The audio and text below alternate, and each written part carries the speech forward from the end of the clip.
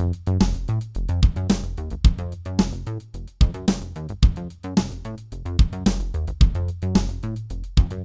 and welcome to Gaming Together, a cooperative podcast. I'm your host, Philip, and I'm here with my co-op partner, Nave. Each pod, we play through a cooperative experience and relay to you, the listener, if this game is a creme de la creme of co-op or something better off playing solo. Hey, Nave. What's going on? Doing an Well, interstitial here. Yeah, this is not a normal co-op Gaming Together cooperative podcast episode. We actually have a new game dev in the Gaming Together studio. I would love to introduce Matt Borges. Hey, Matt. Hey, what's up? So, Matt, we played your game on Twitch a little bit ago, and I am afraid of messing up the title because, like Gaming Together, a cooperative podcast, it is a bit of a mouthful. It is Apollo, a co-op game, or at least that's what is currently listed as. Perfect. You nailed it. That was insane, Philip. There's a whole lot of hard words in there. I'm surprised that you got through that. I know, but it's really like the logistics of the placing of the A's and the Th's that really always throw me off. Because half the time I call our podcast, was it The Gaming Together? The Gaming Together. Yeah, Yeah, I like, do it too that's now. not our show. Do you guys have like a cool acronym? Like, because we have ACOG, Oh, that's good. a co-op game, Apollo co-op game, right? So I feel like that saves my fingers a lot from arthritis. We say GT every once in a while, but GT. half the time I think about a friend we used to have. Grand Theft Auto. That was Gangster Toaster. I never call it that because I think of Dragon Ball GT and I hate that show. Very fair, very fair. That was the only one that my parents let me watch for some reason. They were like, "Oh yeah, it's less violent." GT, they screened the Dragon Ball. Well, the thing is, like, it also had like lower animation quality, so I guess it was less violent, maybe, because it just had less animation cycles. Less frames of violence. The only thing my dad wouldn't let me watch was Powerpuff Girls, and I don't know why. Because I would watch like Hamtaro. Like I would watch like equally girly stuff. I don't think it was about the girliness. I don't know what he didn't like about Powerpuff Girls. I mean, it's pretty It violent. is weird. It was probably him. It was extremely violent. Yeah. You guys remember him? Oh, him was freaky, dude. Now that I think about it, maybe it was him. Maybe him scared him. I don't know. Oh, him. I love him. Yeah. Icon. Yeah, He's it cool was now. He's cool now that I'm an adult, but maybe I had like maybe the first time I saw him I freaked out and he was just like, "All right, no more of that show." I don't know what the hell that was. I don't know. I don't even remember. I mean, just hard to understand as a kid. All right, Matts, we are a gaming podcast about games, co-op games in particular. So do you happen to have a notable co-op memory you would like to share with our co-op partners at home? Ooh, caught me by surprise. Nice. Got him. The one game I would love to shout out is Space Team. Have you ever played Space Team? No, please tell me all about it. Oh my god. Okay, so it's an app on your phone, and I feel like of all the games that like subconsciously influence me, Space Team is probably the one. People keep playing Apollo, a co-op game, and talking about keep talking and nobody explodes. Yeah. And it's like, cool, I get that it's a lot like that. I've never actually played that game. Awesome. But Space Team, oh, what a beautiful experience. So you pull out your phone, everyone downloads the app, and you connect just locally. And there's a bunch of buttons on your dashboard, and it's like, discombobulate the combobulator. So what will happen is everyone has a bunch of these weird buttons, but they're all different. And let's say, for example, the mission starts, I get a command, press the discombobulate the combobulator button. I don't have that, so I have to like say it out loud to see like who does have that and for them to press it. Meanwhile, everyone else is also shouting at the same time. And it's great because like it just gets more and more intense. The buttons get more and more complicated to press and like panels start breaking off. It becomes a complete mess. And it's great. I love it. What was it called again? Space Team. Space Team? Okay. Yes, We'll have to look into lovely this. Game. Makes me think of Operation Tango a little bit. Never played Operation Tango. It's also an asymmetric co-op game. One character is like a field agent or like a spy kind of thing. The other character is a hacker man. And it basically constitutes of like the field agent has to be like, they pull the Star Wars R2, I need you to open elevator B7 on the 3rd floor. And then the hacker man's got to be like, beep, boop, beep, beep. It's open.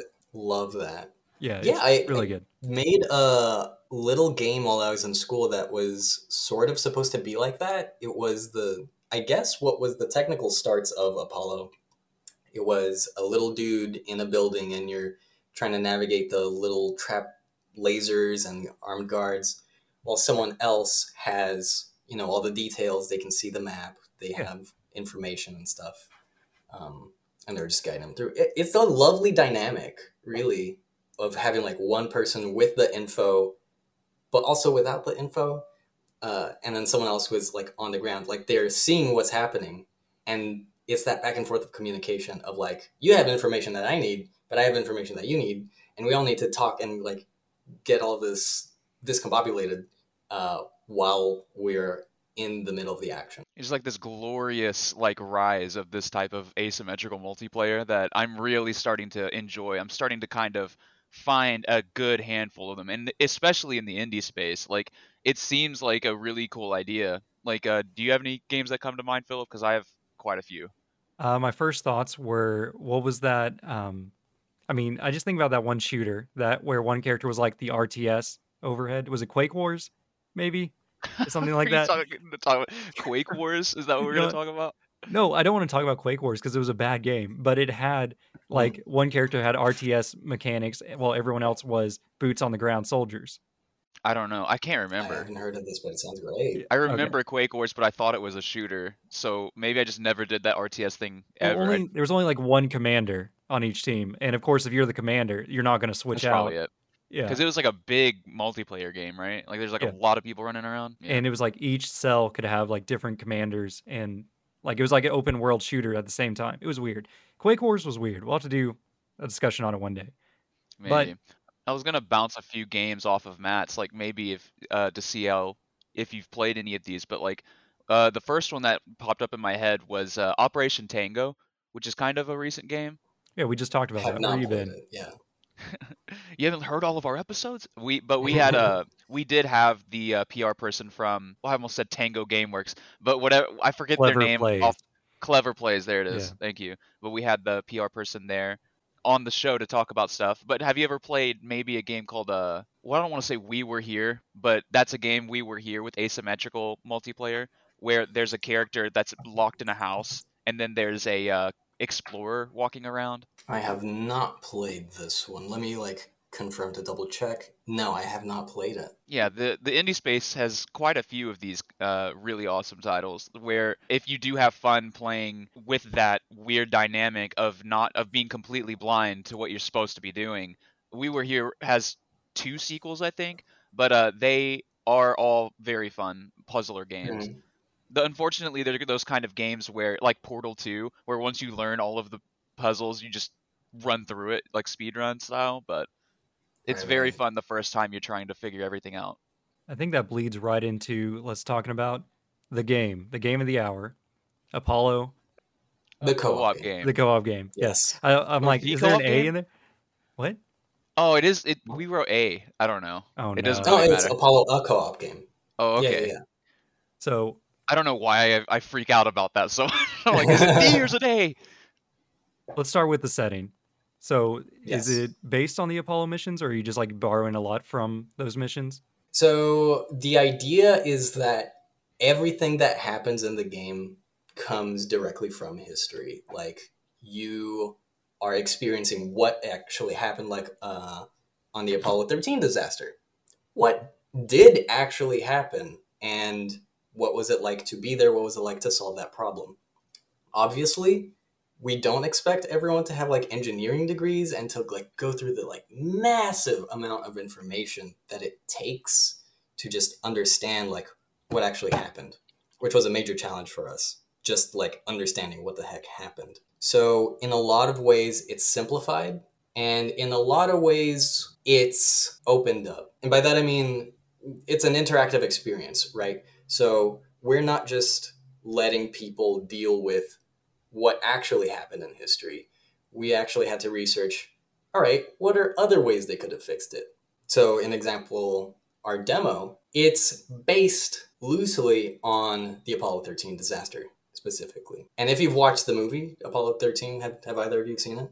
No. No, I didn't know what this game was about. I know I have vaguely understand what Apollo is. So I'm like, okay, we're gonna be in space, I think. But yeah. So when things started breaking, I was like, and Philip was like, this game is based on history. I was like, wait, did this happen? Right? Okay, that gets me it gets me going, because this is major world history, I feel like, and most people in the world do not know anything that happened, like Apollo missions 12, 13, 14, 15, 16, 17. They don't know how many Apollo missions there were. They don't know what happened on them. And there's a ton of shit that actually did happen on them. Like, I have this stack of books here that's like all just the insane history. And it's awesome. There's tons of Apollo nerds because the history is so fucking cool. But most people don't ever hear about it. It's just practically ancient at this point. Apollo 11 happened in 1969. Like, if you were there, you're old now. You know?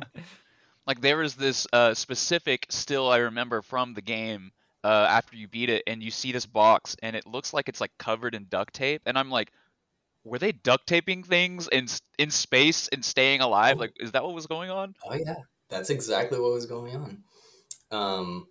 So yeah, explaining what the demo is, it's not a one-to-one recreation of the Apollo 13 disaster, because this started as a student project. We literally did not have the time or resources to even, like, because the whole thing takes place in the lunar lander craft.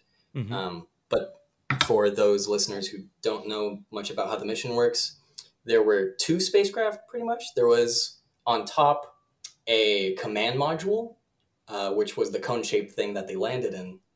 And then that attached to the lunar lander. Two astronauts went from the command module into the lunar lander. Lunar lander separated, landed on the moon.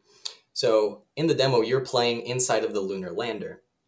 We, as students, didn't have the time or resources to model both ships. Apollo 13 happened on both ships, right? So we were like, okay, what if this entire thing happened just in the lunar lander? What are the objects in here that they could use to solve something like this? That's sort of like the entire vibe of the project, is researching A, what happened, B, what could have happened, and C, like, how do we condense this and make it understandable for players. I just had like a shot of electricity through my brain where I was thinking, if you guys could get like really wild with the budget, and then whenever you're and be able to model the command module and have 3-player asymmetrical co-op, where like someone is up there doing stuff and someone's down here, and you're just trying to wrangle these two people who are just desperately trying to not suffocate. Yes. Okay. So actually, the very, very original plan, like while we were students for Apollo, was for it to be like a 20-player game. Whoa, right? That's a lot. So having like the whole crew out there. Exactly. Well, so there's 3 astronauts in history, right? Not in history in general. There were 3 astronauts in each Apollo mission, and there were a ton of people in mission control. The idea was to have like 20 players. 3 of them would be the astronauts. The rest would be the major mission controllers. But you know what? It turns out it's kind of hard to get 20 people in a room to try out your like in development game. So we scaled it back a little bit, made some slight changes. Well, to the history, because for a co-op game, for a digital game like this to work, we were like, okay, it has to be 1 astronaut. For the mission command to work, it's like, okay, we have some leeway. We can actually accordion this a little bit. So that's why we say it's up to 4 players in mission command, because it can be just 1 other person, can be 4. That sounds like a really gnarly Twitch game, just to have like you are in the Apollo lander and then you just have people like Jackbox style join on their phones or their computers just to have like, okay, I have this one paper that like I need to type into chat. Well, the problem with that is the latency. So like everyone has varying degrees of latency. So sometimes it would probably not work very well on Twitch specifically. I mean, that's not necessarily a bad idea, because it's historically accurate, actually. They had at least a 3-second latency between the spacecraft when it was like near the moon. So latency is just part of it. That's freakishly terrifying. Yes, it was. And also, something that we wanted to work into the game, when you go behind the moon, you don't get any communication. And so you have played the demo, right? Yeah. You know that you have no idea what's going on the other side. You're just like trying your best to like do just communication, understand what's going on. Yeah, right? Philip kept going, hey, just look at my stream and tell me what it is. I'm just like, no, I refuse. I'm gonna stare at this paper until I understand something. Perfect. I appreciate that's a very honorable way to play this game. Which I took a look at the tech documents a little bit later, and as someone in the military who uses like TOs and stuff, like I used to be aircraft maintenance where I retrained this last year, and those documents are not very user friendly. And I think you guys got it pretty good. That was a question I had in my head when we were playing. Or was I looking at the original documents, or was that something you had to mock up? Some of them are just untouched original. Really? 1 or 2 are made by us, and then there's a couple who are like, I think the portable life support is original, but we added a couple of little things to it. So it's a mix, but we generally try and keep it like, as faithful and as accurate as possible. The ones we made, we didn't add information that wasn't on the schematics that we could find. Right. The only reason we made them was because we couldn't find them. That exact thing that we were looking for. Right. Gotcha. So how is the documentation from, the 60s? Like, is this stuff still accessible? Oh, accessible. It's hilarious, honestly, that you ask it like that. Okay, so the thing about the documents and the historical research for this game is that the Apollo program is probably one of the best documented events in human history. Just full stop, right? It has every single tiny little thing has a fully like fleshed out document about like how this works and how we got here, like, and that happens in multiple stages. There's one for each mission. An example I like to use is if I want to find out the hex color of anything that's on the spacecraft, I probably can. It's just a ridiculous amount of detail and technical knowledge. So to answer like, is it accessible? In a way, you can access it because it's like you can access it, right? It's just so much. Control F is the best that I have really to access it, and that's part of like the goal of this game.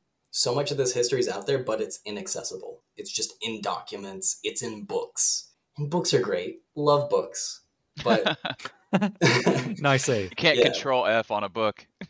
That's like one of my favorite podcasts is Hardcore History, and that's kind of how I'm feeling about like this game is kind of a video game version or a virtual experience. What was it you were calling it earlier? Yeah, just an experience, yeah. What was I saying? Hardcore History, but he takes all of these sources and puts it into one streamlined narrative and that's what you're doing with this video game. And I think that that's really interesting because like I said before, I had no idea what was happening. Like I was Googling Apollo after that, or using Bing. I don't want anyone to yell at me. Of course I was using Bing.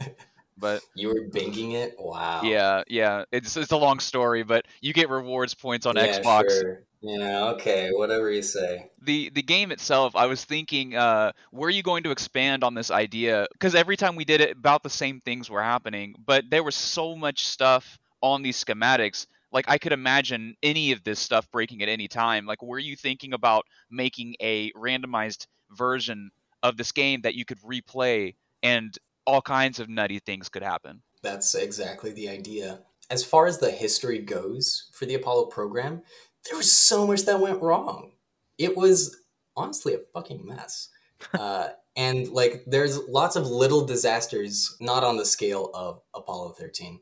But for example, most people don't know that on Apollo 11, the first moon landing ever, while Neil Armstrong and Buzz Aldrin were coming down onto the moon, there was a guidance computer failure. And they had to switch to manual landing. And they were talking on the intercom to mission control, and that was being broadcast throughout the entire world. And most people had no idea that anything was even going wrong because, like, as an astronaut, you just have to, like, stay laser sharp and, like, cool in the worst possible disaster. But yeah, that fact that there was a computer guidance failure and they had to like switch everything at the last minute and land manually, that is generally unknown to most humans. Like even if you're an Apollo nerd, you might not know that, and that sucks. So are you trying to tell me that the moon landing was not faked? I'm not saying that. I'm not saying that in this game. That is not my mission. You can believe whatever you want. There would be an awesome like Easter egg. Well, yes. Like in my head having the Silent Hill dog, you know, but it's yeah, like you turn around. yeah.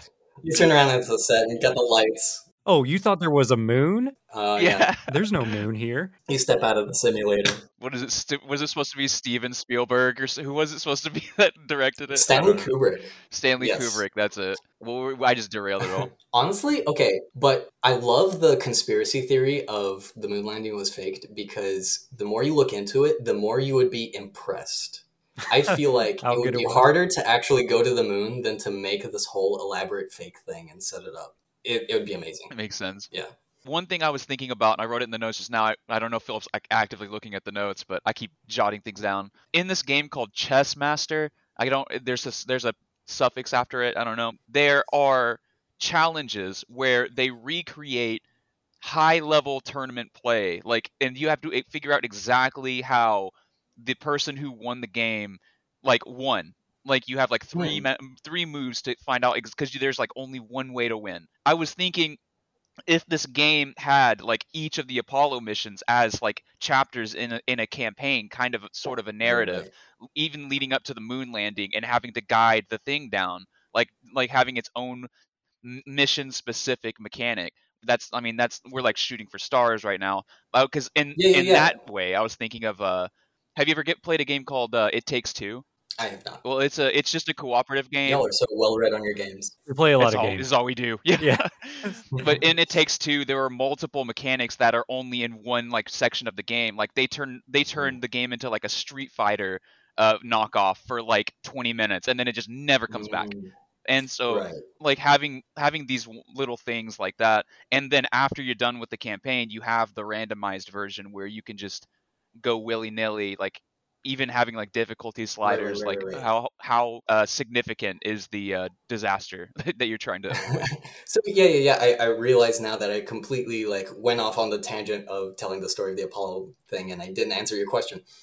Yes, so the idea is to have the mission that is randomized based on all the little disasters that happened actually to NASA, actually in real history. And we have no shortage. There's lots of little things that went wrong throughout the Apollo missions. We have hush-hush stretch goals.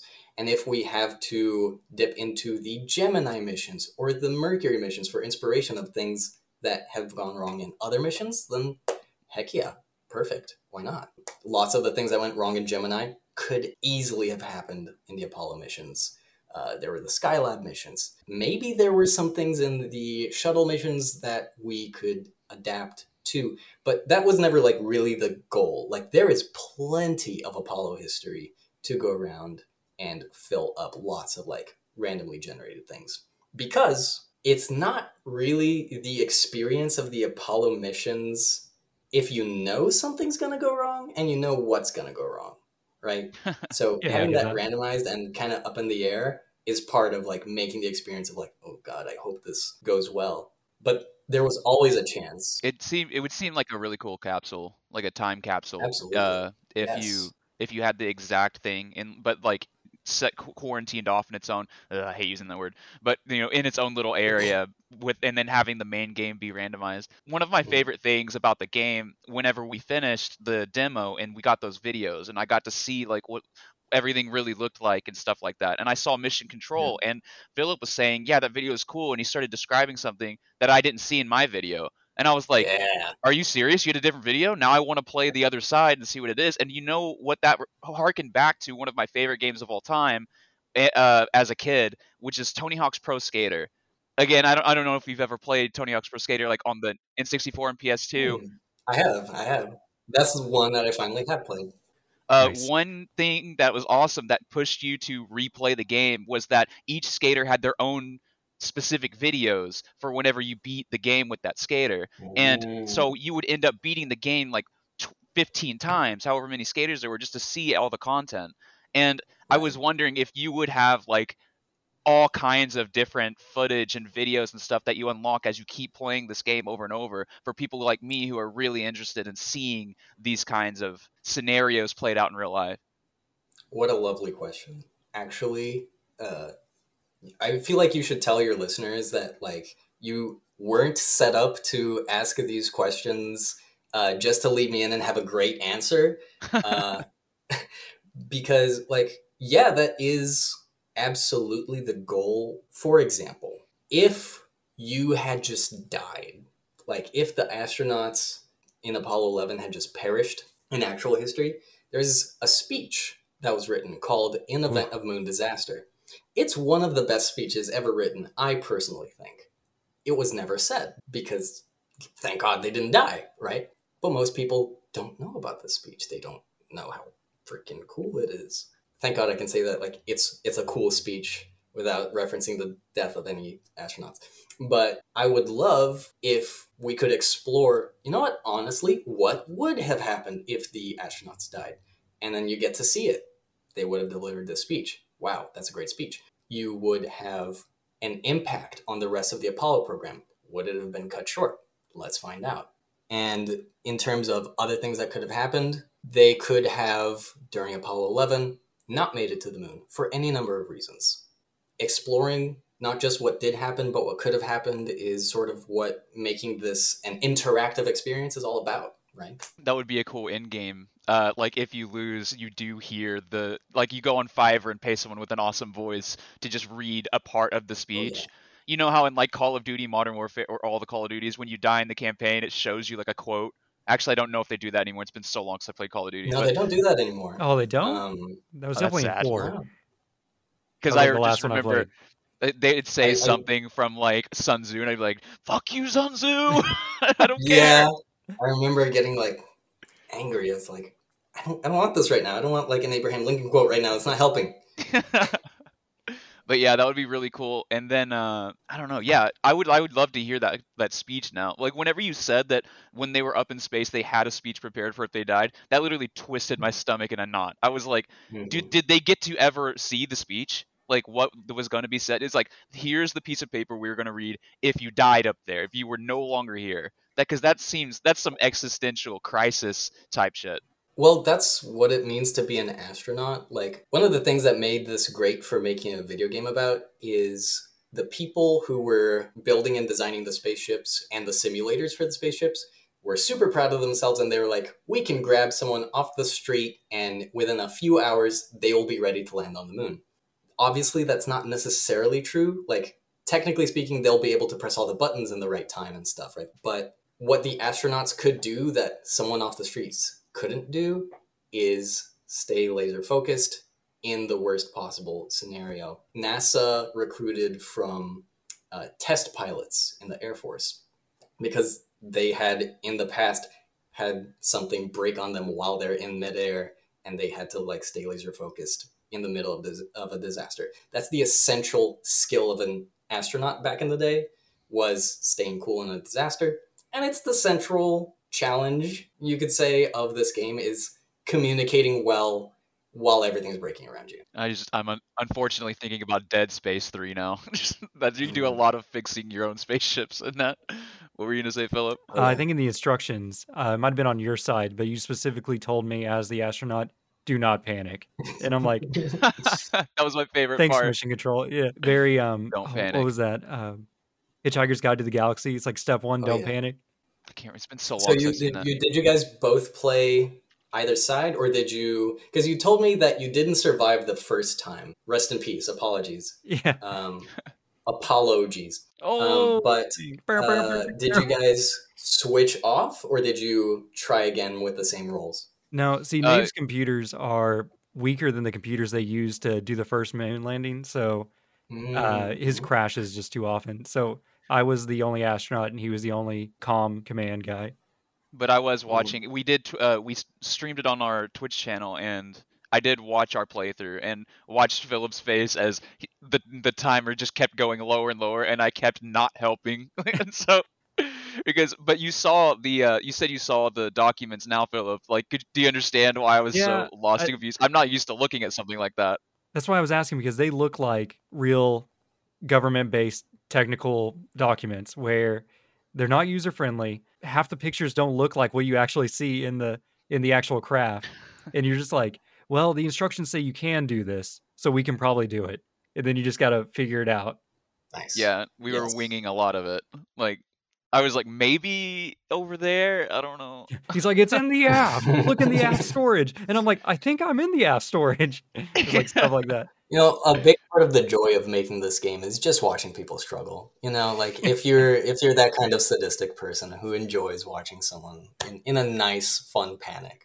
When we spoke to Liz about Operation Tango, she said she often goes into Twitch streams and watches people just suffer in different parts of the game because some of those missions are kind of obtuse sometimes. So I highly recommend that game. We Were Here and also whatever I was just talking about. Those games, Operation Tango. Well, I mean, they don't do the same thing that your game does, obviously, because those games are just kind of fantasy, abstract, doing whatever they want, whatever they think's cool.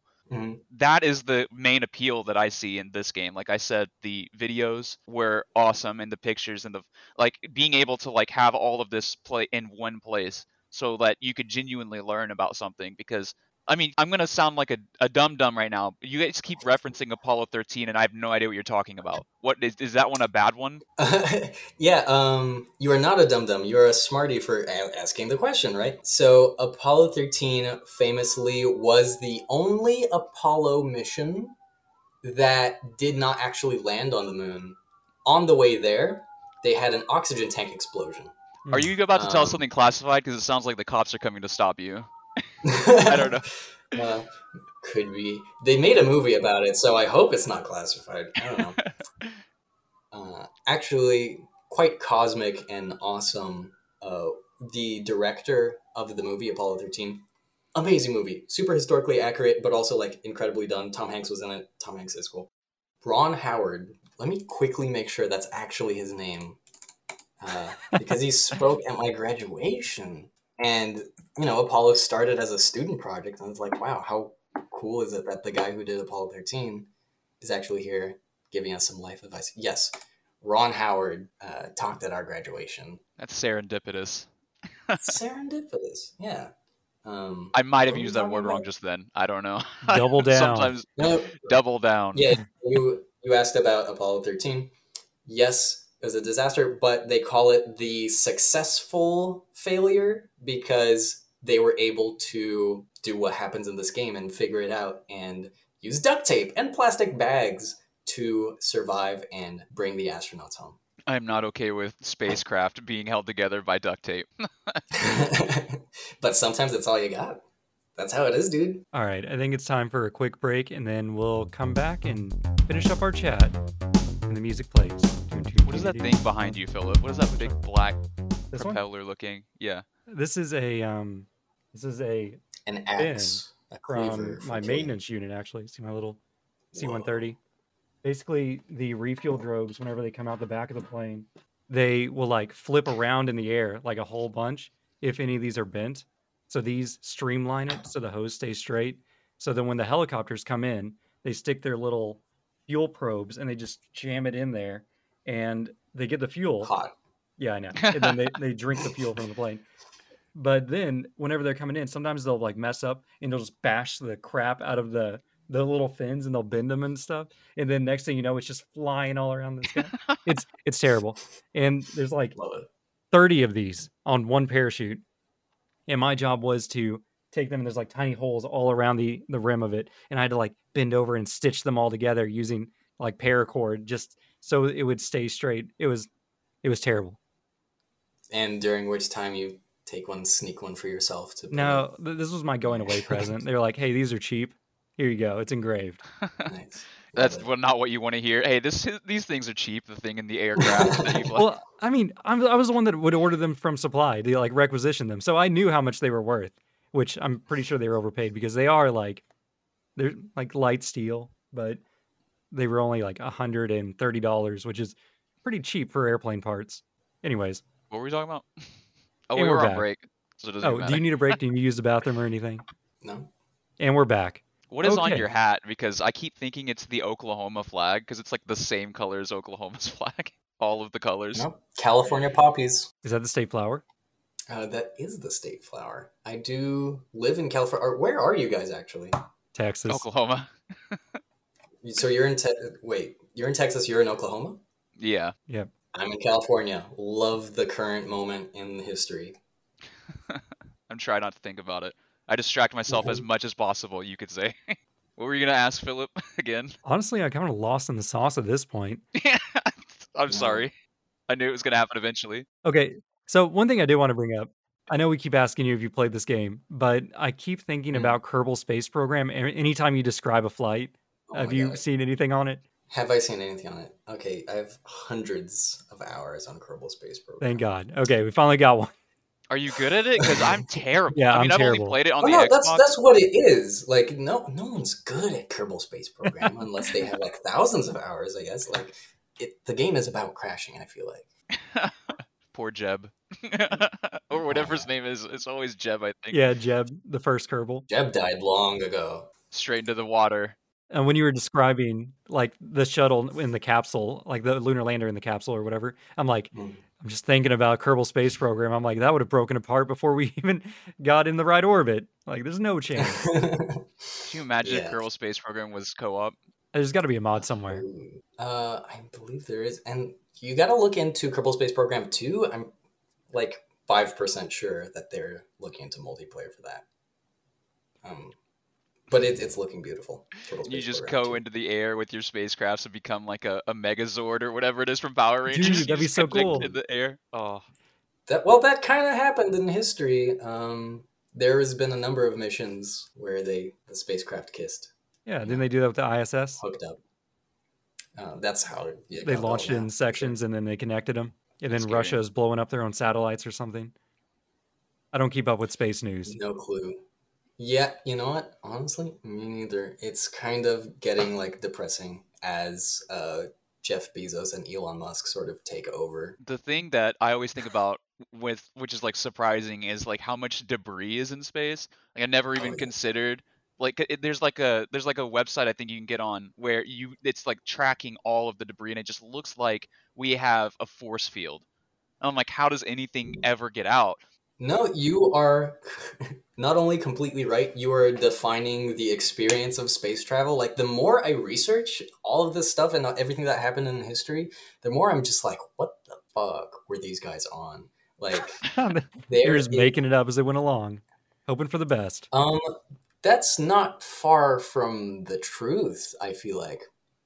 Specifically with Apollo, like, they were debating what would happen if the lunar lander touched the moon. Some people were like, oh, well, obviously the lunar lander is just going to plummet 50 feet down through floating dirt, right? Because there's not a lot of gravity on the moon. Then another one was like, oh, we don't know whether moon dust is going to explode on contact with oxygen. So... like, you just make a fireball that destroys the moon as you're going down.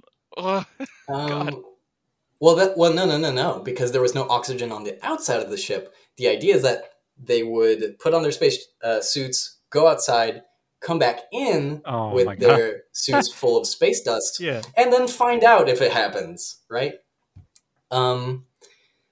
There's all sorts of stuff like this, and, you know, it's complicated, but, like, the degree to which we were just bumfucking it and just seeing what happened out in space is insane to me. Like, while we were space racing. I wish we were recording the video, because like every time Matt like tells us something like that, like my face just contorts, just like the expressions. I'm going through a lot of emotions when he's saying something like that. Because I mean, it's like, because he's right though. Because like, how would you know? Because we don't have moon stuff. Like, I don't. We don't have moon stuff. Quote of the day. All right, Mats. We have moon stuff now because these brave men risked their lives not having any idea what they were doing. Exaggeration, of course. Like, the one crazy thing I didn't know was that it's like how much our bodies rely on Earth's gravity. Like, we adapted and we evolved with Earth's gravity, like, as a constant, right? And so when people would go to spend a lot of time in space, like, they had to constantly exercise just because the lack of gravity pulling their, because it's like the blood going up is being pushed a lot harder than the blood going down because of gravity. Like that's how our bodies adapted. So like people like astronauts would be giving speeches when they get back on Earth. Back in the day, they'd be standing up, but one time an astronaut like passed out or something because of the blood rush when they stood up, and now they all do their little interviews sitting down, and I'm like, there's a little piece in my brain where that information is just always going to be. I don't know why. No, absolutely. Astronauts can experience 20% of loss of muscle mass in a space flight that's just like 5 to 10 days. 20% of their muscle mass just atrophied because you don't use it in zero gravity. The human body is absolutely not set up for it. And as we were spending more time in space, it's like we actually had no idea if humans would survive for like 100 days in zero gravity. That was kind of up in the air. So there were more, like, the missions got longer and longer over time. We, technically speaking, did have the technology to stay longer. We just weren't sure what the effect on the human body would be for long missions like the Skylab missions where they were in there doing laboratory stuff for a long time. That's scary. All right, Mats, we have talked about the game. We have talked about space. How about you tell us a little bit about you and your team? Let me pull up the team so I remember who the heck is on here. Oh, tight group. Like we got so many names bouncing around our heads now. It's insane. So, okay. There is me, I'm the designer and producer. We've got Lucas Schwartzer. When this started as a student project, it was me and Lucas. He's the 3D artist, but he was also helping design the puzzles in the game. We got Blake LaRue, who is our lead programmer, and my boyfriend, who just graduated from UCSC not too long ago in computer science. And we've like made a number of games before this. This was just like the next thing for us. It's awesome to be in a relationship where you can work together on the stuff that you like.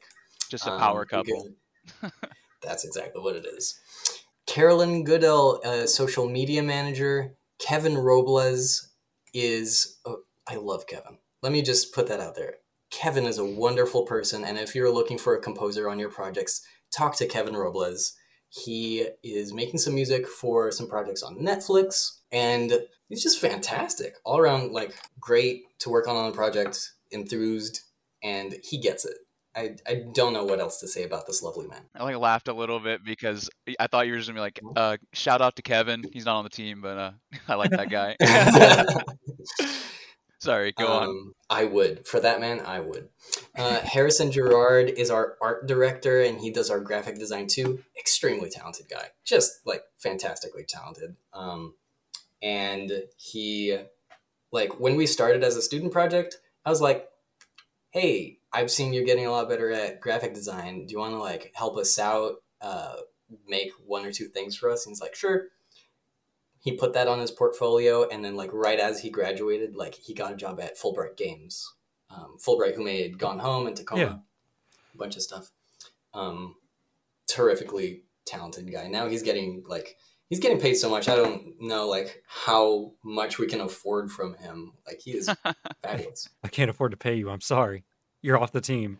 I mean, that's kind of what it has been on this team is like, okay, you can be art director. You can have the role that is your dream role for this and have it on your resume as a great, like, thing on your resume, right? To say that you were an art director on a legitimate project. And that is the most high value thing I feel like I can truly offer someone who is getting paid like hundreds and hundreds of dollars for like a logo. But boy, did you see that logo? Sick logo. Oh my God. Go to our website just to enjoy the graphic design. It's a lovely it's got style. I love the A with the little moon in it. I mean, it's perfect. That's assuming the moon is still real. It's real. It's just made of cheese. I wish I knew more conspiracies. They just always make me laugh. You know, there's always like one guy in your work though that's super into it. Like everybody has a Crazy George, or the guy that's telling me the pyramids were built by giants. Love those guys. And I'm like, yeah, I know it was, but please don't tell me about it.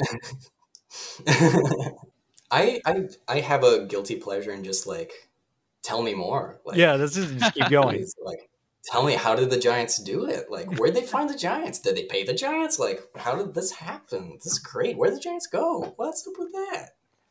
All right. Now that we've met the team, can you tell us anything about the future of your Apollo project or Apollo, the co-op game? Right. So we have some days left on the Kickstarter. I'm just going to say there's two futures. There's a future where we get funded. There's a future where we don't get funded. Future where we get funded. We have a development cycle that is about 1 year. So you're not going to have to like wait too long for it. There are also stretch goals, which are top secret. Like actually, if you look at our Kickstarter, it's there. It's like, oh, top secret NASA documents. Nice. You can't actually look at it until it's funded. But we do have like multiple like project sizes depending on the funding. Minimum funding, which is the $40,000 one, is like the minimum project is 2 hours long, feature length game experience. The idea it's like going to a movie with your friends, but instead you're all at home playing a video game with each other for the same amount of time and the same sort of like cinematic experience, right? That's the idea. But you know, with stretch goals, there's lots of things that can happen. We have different plans for different sizes of project. Then there's the future where we don't get funded. That is the future in which, well, we can try again. That's the lovely thing about Kickstarter is that there's no problem with trying it, learning from it, and then in a few months, in a year, in 2 years, in many years, trying it again. And I'm very strongly like thinking about it because there's a mountain of beautiful work that has been done for this game. Like, it actually surprised me how much I like our own demo. This is terrible, but I kind of thought, okay, our demo would be bad, but no one's really going to play it, so let's just have the Kickstarter and see what happens from there, and then we can make something good. But how it ended up happening is that our demo is actually, like, wonderful and, like, has beautiful music.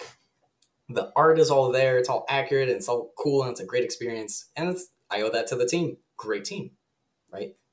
We ended up with a mountain of beautiful work. So I would love to keep going with this in some capacity and come back to it in future years if we don't get funded. So that's that. Do you ever think about like as the project goes like longer and longer, maybe shopping it out to like publishers or something? I don't know how any of that works. Obviously, we're not game developers. We're just couch laymen. But do you know what any process like that is like? Yeah, because you have like an awesome build, like you were saying. I think we definitely have something that we can show to publishers. This is a discussion to have with the team, right? Kickstarter is so lovely if you can get your funding through Kickstarter because it's like you are in charge of your own project. Deadlines are, what you owe to your customer. Like you're dealing directly with like what is your brand worth when you're dealing with deadlines. When you say, oh yeah, it's coming out this day, and then you delay it, and then you just tell your people. With publishers, it can get way dicier. You can go down the slope of, no, you are delivering on this day. You're just going to have to make a project that is much worse, right? So I'm not particularly into that, but you have to live in the real world sometimes. So it's something that we have to talk about with the team. I definitely think that given our demo, yes, it's very possible, but up in the air. You can hit us up if you get grabbed by Game Pass, because there's just the whole industry just trying to figure out how that works. Give us the scoop. But I'll let you know. You talked about stretch goals. Could we get a stretch goal where I can make Neil Armstrong Fortnite dance on the moon? Because unfortunately, no, we are not including any historical figures, but we can make you as yourself Fortnite dance on the moon. How about that? Will you settle for that? Just like customization, like Halo Infinite, different. I was gonna say armor, but like different astronaut Space suits. armor. That gets me because, like, I just know for a fact, like, as soon as you give people control of the colors, they just choose the most god-awful colors. And I know it's going to happen, and I'm just gonna have to let it go and just let it happen. Sure, go Just for it. Royal purple and neon pink all day. Those are my the best. Yep. All right. Got anything else, Philip? So this is obviously a big field of study, just the Apollo program in general. Have you been contacted by any people that like were, well, it was a long time ago, but people that are really into the Apollo lore, I guess, I don't know how to describe it. People that are into the Apollo field of study and been like, hey, you really need to include this aspect, or you got this totally wrong. The toilet needs to face to the left, like stuff like that. Luckily, not yet. We've had lots of like really nice and polite people say like, "Oh, hey, have you noticed this?" Which is awesome, just to see like that someone cares enough about this project to be like, "Okay, let's improve this. This is not quite right." But you know, part of our demo, our whole shtick right now is the demo is not made to be exactly, completely, 1000% historically accurate. Mm-hmm. We're trying to show you the gameplay and what it would be like, and we say that out loud. That doesn't stop people from coming in and saying, like, the moon is not at the right stage for this part of the mission. It's like, awesome, thanks, cool. Said, where is the movie studio at? I don't understand. Haven't gotten any of those yet. And you know what? Free invitation. Please message us. All right, Mats. First off, I want to thank you for coming out and joining us here on Gaming Together. Awesome. Thank you for inviting me. Great to be here. And is there anything you would like to share with our audience before we call it quits? No. Perfect. So that's always my answer. Just long silence. No. All right. With that, thanks for joining us, co-op partners. Maybe we can all go to the moon together next time. Bye. Or crash. Goodbye. Or crash. Yeah. Bye-bye.